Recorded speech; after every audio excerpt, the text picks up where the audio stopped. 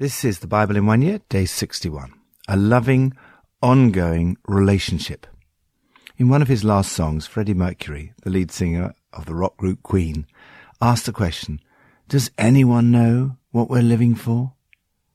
In spite of the fact that he'd amassed a huge fortune and had attracted thousands of fans, Freddie Mercury admitted in an interview shortly before his death in 1991 that he was desperately lonely. He said, "You can have everything in the world and still be the loneliest man. And that's the most bitter type of loneliness. Success has brought me world idolization and millions of pounds, but it's prevented me from having the one thing we all need, a loving, ongoing relationship. There is only one relationship that is completely loving and ongoing, and for which we were created. Without that relationship, there will always be a deep sense of aloneness and a lack of ultimate meaning and purpose. At the heart of the Christian faith is this relationship with God, where we find what we're living for. How can you and I have a relationship with the Creator of the universe? How in practice can we begin to communicate with God? What is the basis of this relationship? Psalm 28. To you, Lord, I call. You are my rock. Do not turn a deaf ear to me. For if you remain silent, I will be like those who go down to the pit. Hear my cry for mercy as I call to you for help, as I lift up my hands towards your most holy place. Do not drag me away with the wicked, with those who do evil, who speak cordially with their neighbors, but harbor malice in their hearts. Repay them for their deeds and for their evil work. Repay them for what their hands have done, and bring back on them what they deserve. Because they have no regard for the deeds of the Lord and what his hands have done, he will tear them down and never build them up again. Praise be to the Lord, for he has heard my cry of mercy. The Lord is my strength and my shield. My heart trusts in him, and he helps me. My heart leaps for joy, and with my song I praise him. The Lord is the strength of his people, a fortress of salvation for his anointed one. Save your people and bless your inheritance. Be their shepherd and carry them forever. Develop a pattern of prayer. Prayer is the key to develop a relationship with God by speaking with him. There's no set way to do this. There are hundreds of different prayers in the Bible. Sometimes it's helpful to follow a pattern, such as the Lord's Prayer. Another pattern that I found helpful is the mnemonic ACTS, ACTS. These elements are often found in the prayers we see in Scripture. The context of this psalm is fear, possibly the fear of premature death. David may be facing illness or deep despair. He fears that he might die in disgrace and go down to the pit. His prayer to God includes the following. A. Lord, I adore you. Praise be to the Lord. Even in the midst of a difficult situation, David chose to praise God. Whatever the circumstances, praise God for who he is and what he's done. We see another example of this in the New Testament passage as the people worship Jesus. A. C. I confess. Hear my cry for mercy. Ask God's forgiveness for anything that you've done wrong. This is also a moment to forgive anyone you need to forgive. As Jesus says in today's New Testament passage, when you stand praying, if you hold anything against anyone, forgive them, so that your Father in heaven may forgive you your sins. ACT, I will give thanks. My heart leaps for joy, and with my song I praise him. Thank God for health, family, friends, and so on. The importance of thanksgiving can also be seen in the Old Testament reading for today.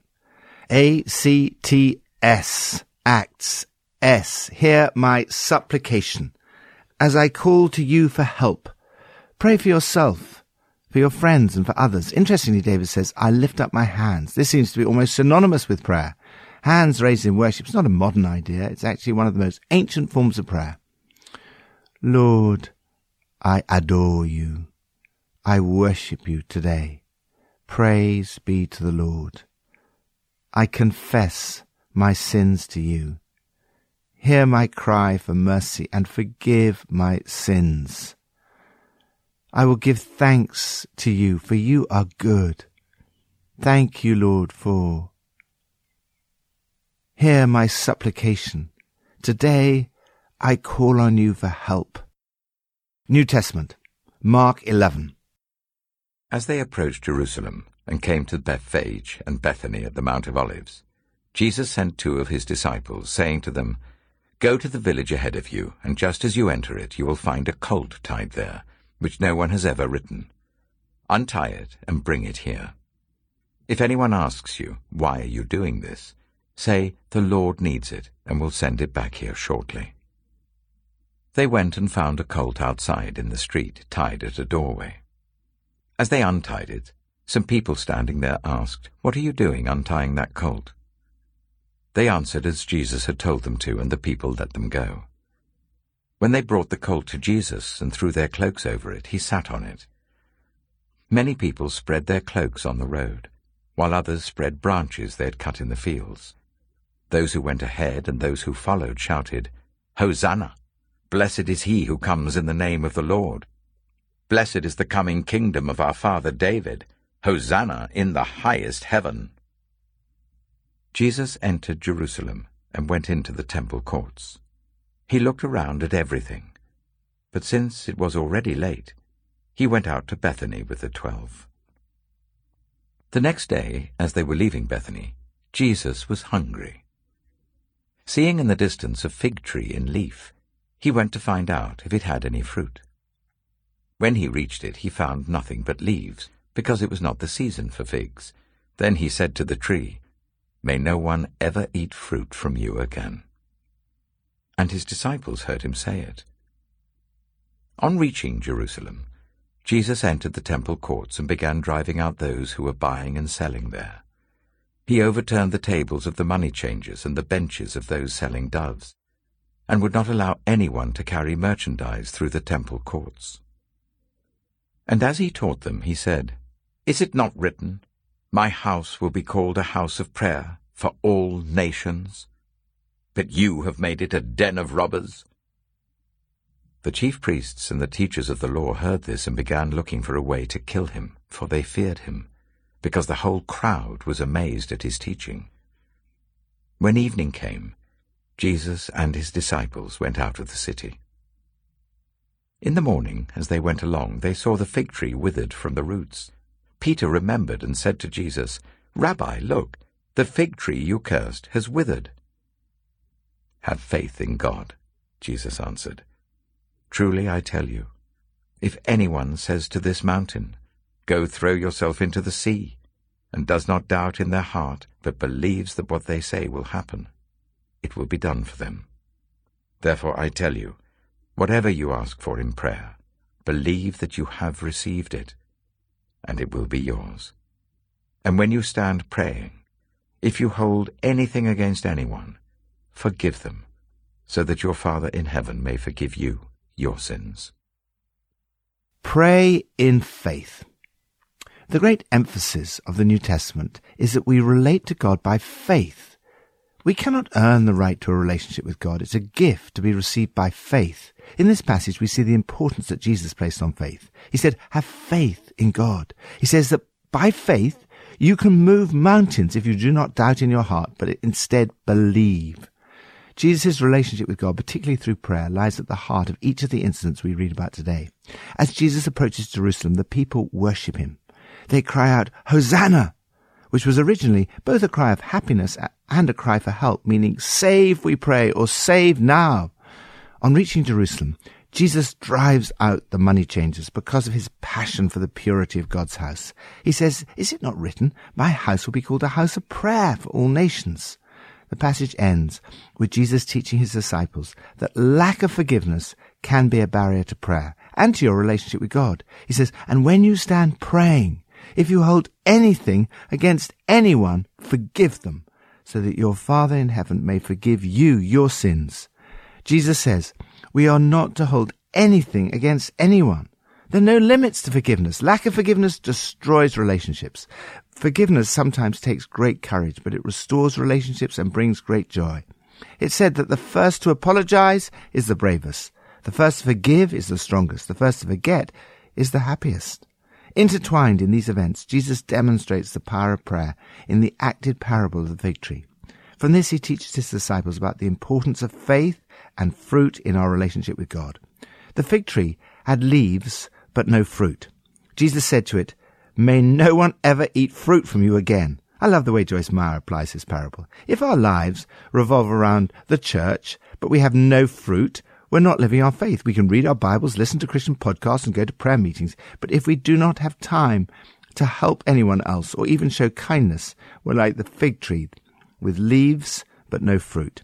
If we have leaves, we need to also have fruit. Jesus uses hyperbole to explain that we must be absolutely confident in God's readiness to respond to faith. In rabbinic literature, mountain is sometimes used figuratively to denote an obstacle. Jesus seems to be saying that God will come in response to faith to remove seemingly impossible obstacles. He says, "Therefore I tell you, whatever you ask for in prayer, believe that you have received it and it will be yours." Lord, show me if there's anyone I need to forgive today. Help me to forgive. Thank you for your amazing promise that whatever you ask for in prayer, believe that you've received it and it be yours. Lord, today I ask. Old Testament, Leviticus 7 and 8. These are the regulations for the fellowship offering anyone may present to the Lord. If they offer it as an expression of thankfulness, then along with this thank offering, they are to offer thick loaves made without yeast and with olive oil mixed in, thin loaves made without yeast and brushed with oil, and thick loaves of the finest flour, well kneaded and with oil mixed in. Along with their fellowship offering of thanksgiving, they are to present an offering with thick loaves of bread made with yeast. They are to bring one of each kind as an offering, a contribution to the Lord. It belongs to the priest, who splashes the blood of the fellowship offering against the altar. The meat of their fellowship offering of thanksgiving must be eaten on the day it is offered. They must leave none of it till morning. If, however, their offering is the result of a vow, or is a free will offering, the sacrifice shall be eaten on the day they offer it, but anything left over may be eaten on the next day. Any meat of the sacrifice left over till the third day must be burned.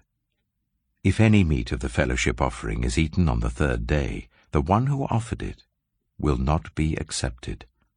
It will not be reckoned to their credit, for it has become impure. The person who eats any of it will be held responsible. Meat that touches anything ceremonially unclean must not be eaten. It must be burned. As for other meat, anyone ceremonially clean may eat it. But if anyone who is unclean eats any meat of the fellowship offering belonging to the Lord, they must be cut off from their people. Anyone who touches something unclean, whether human uncleanness, or an unclean animal, or an unclean creature that moves along the ground, and then eats any of the meat of the fellowship offering belonging to the Lord, must be cut off from their people. The Lord said to Moses, "Say to the Israelites, do not eat any of the fat of cattle, sheep, or goats. The fat of an animal found dead or torn by wild animals may be used for any other purpose, but you must not eat it. Anyone who eats the fat of an animal from which a food offering may be presented to the Lord must be cut off from their people. And wherever you live, you must not eat the blood of any bird or animal. Anyone who eats blood must be cut off from their people." The Lord said to Moses, "Say to the Israelites, anyone who brings a fellowship offering to the Lord is to bring part of it as their sacrifice to the Lord. With their own hands they are to present the food offering to the Lord. They are to bring the fat together with the breast, and wave the breast before the Lord as a wave offering. The priest shall burn the fat on the altar. but the breast belongs to Aaron and his sons. You are to give the right thigh of your fellowship offerings to the priest as a contribution. The son of Aaron, who offers the blood and the fat of the fellowship offering, shall have the right thigh as his share. From the fellowship offerings of the Israelites, I have taken the breast that is waved and the thigh that is presented, and have given them to Aaron the priest and his sons as their perpetual share from the Israelites. This is the portion of the food offerings presented to the Lord that were allotted to Aaron and his sons on the day they were presented to serve the Lord as priests. On the day they were anointed, the Lord commanded that the Israelites give this to them as their perpetual share for the generations to come. These, then, are the regulations for the burnt offering, the grain offering, the sin offering, the guilt offering, the ordination offering, and the fellowship offering, which the Lord gave Moses at Mount Sinai, in the desert of Sinai, on the day he commanded the Israelites to bring their offerings to the Lord. Leviticus chapter 8. The Lord said to Moses, Bring Aaron and his sons, their garments, the anointing oil, the bull for the sin offering, the 2 rams and the basket containing bread made without yeast, and gather the entire assembly at the entrance to the tent of meeting. Moses did as the Lord commanded him, and the assembly gathered at the entrance to the tent of meeting. Moses said to the assembly, This is what the Lord has commanded to be done. Then Moses brought Aaron and his sons forward and washed them with water. He put the tunic on Aaron, tied the sash around him, clothed him with the robe, and put the ephod on him. He also fastened the ephod with a decorative waistband which he tied round him. He placed the breastpiece on him, and put the Urim and Thummim in the breastpiece. Then he placed the turban on Aaron's head, and set the gold plate, the sacred emblem, on the front of it, as the Lord commanded Moses. Then Moses took the anointing oil, and anointed the tabernacle and everything in it, and so consecrated them. He sprinkled some of the oil on the altar 7 times, anointing the altar and all its utensils and the basin with its stand to consecrate them. He poured some of the anointing oil on Aaron's head, and anointed him to consecrate him.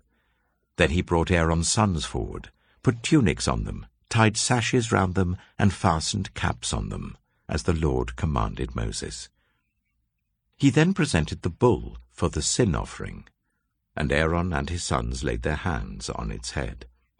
Moses slaughtered the bull and took some of the blood, and with his finger he put it on all the horns of the altar to purify the altar. He poured out the rest of the blood at the base of the altar. So he consecrated it, to make atonement for it. Moses also took all the fat around the internal organs, the long lobe of the liver and both kidneys and their fat, and burnt it on the altar. But the bull with its hide and its flesh and its intestines he burned outside the camp, as the Lord commanded Moses. He then presented the ram for the burnt offering, and Aaron and his sons laid their hands on its head. Then Moses slaughtered the ram and splashed the blood against the sides of the altar.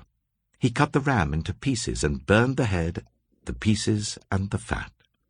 He washed the internal organs and the legs with water and burned the whole ram on the altar. It was a burnt offering, a pleasing aroma, a food offering presented to the Lord, as the Lord commanded Moses. He then presented the other ram, the ram for the ordination. And Aaron and his sons laid their hands on its head. Moses slaughtered the ram and took some of its blood, and put it on the lobe of Aaron's right ear, on the thumb of his right hand, and on the big toe of his right foot. Moses also brought Aaron's sons forward, and put some of the blood on the lobes of their right ears, on the thumbs of their right hands, and on the big toes of their right feet. Then he splashed blood against the sides of the altar. After that he took the fat tail, all the fat around the internal organs, the long lobe of the liver, both kidneys and their fat, and the right thigh. And from the basket of bread made without yeast, which was before the Lord, he took 1 thick loaf, 1 thick loaf with olive oil mixed in, and 1 thin loaf, and he put these on the fat portions and on the right thigh. He put all these in the hands of Aaron and his sons, and they waved them before the Lord as a wave offering. Then Moses took them from their hands and burned them on the altar on top of the burnt offering as an ordination offering, a pleasing aroma, a food offering presented to the Lord. Moses also took the breast, which was his share of the ordination ram, and waved it before the Lord as a wave offering, as the Lord commanded Moses. Then Moses took some of the anointing oil, and some of the blood from the altar, and sprinkled them on Aaron and his garments, and on his sons and their garments. So he consecrated Aaron and his garments, and his sons and their garments. Moses then said to Aaron and his sons, "Cook the meat at the entrance to the tent of meeting, and eat it there with the bread from the basket of ordination offerings, as I was commanded. Aaron and his sons are to eat it. Then burn the rest of the meat and the bread.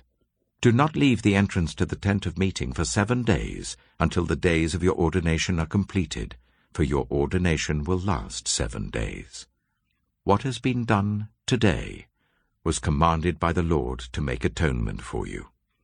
You must stay at the entrance to the tent of meeting, day and night, for 7 days, and do what the Lord requires, so that you will not die. For that is what I have been commanded." So Aaron and his sons did everything the Lord commanded through Moses. Approach God through Jesus. The way to relate to God in the Old Testament was through the priesthood. Because of sin, human beings could not relate directly to God. They needed to go through a priest, and in particular they needed a high priest. In this passage we see how Aaron was anointed for this task. Moses poured some of the anointing oil on Aaron's head and anointed him to consecrate him. Aaron was a forerunner of Jesus Christ. The word Christ means the anointed one. Aaron's priesthood was fallible. He had to offer sacrifices for his own sins as well as the people's. Jesus is the great high priest. Through Jesus you can relate to God with confidence and have a direct relationship with him. As the writer of Hebrews puts it, "Therefore, since we have a great high priest who's ascended into heaven, Jesus the Son of God, let us hold firmly to the faith we profess. For we do not have a high priest who's unable to feel sympathy for our weaknesses, but we have one who has been tempted in every way, just as we are. Yet he did not sin. Let us then approach God's throne of grace with confidence, so that we may receive mercy and find grace to help us in our time of need." In fact, because of Jesus' sacrifice for our sins, you are in an even better position than the Old Testament priests. Through repentance and forgiveness, your relationship with God is utterly transformed, and you can come directly into God's presence, just as the Old Testament priests did when they entered the tent of meeting. Let us draw near to God with a sincere heart and with the full assurance that faith brings, having our hearts sprinkled to cleanse us from a guilty conscience. Lord, thank you that through Jesus I can approach the throne of grace with confidence and receive mercy and grace. Help me to stay close to you and walk in a loving, ongoing relationship with you. Pippa adds, in Psalm 28, I love the combination of God being our strength and shield and the gentle shepherd who carries us forever. Maybe today you feel you need carrying.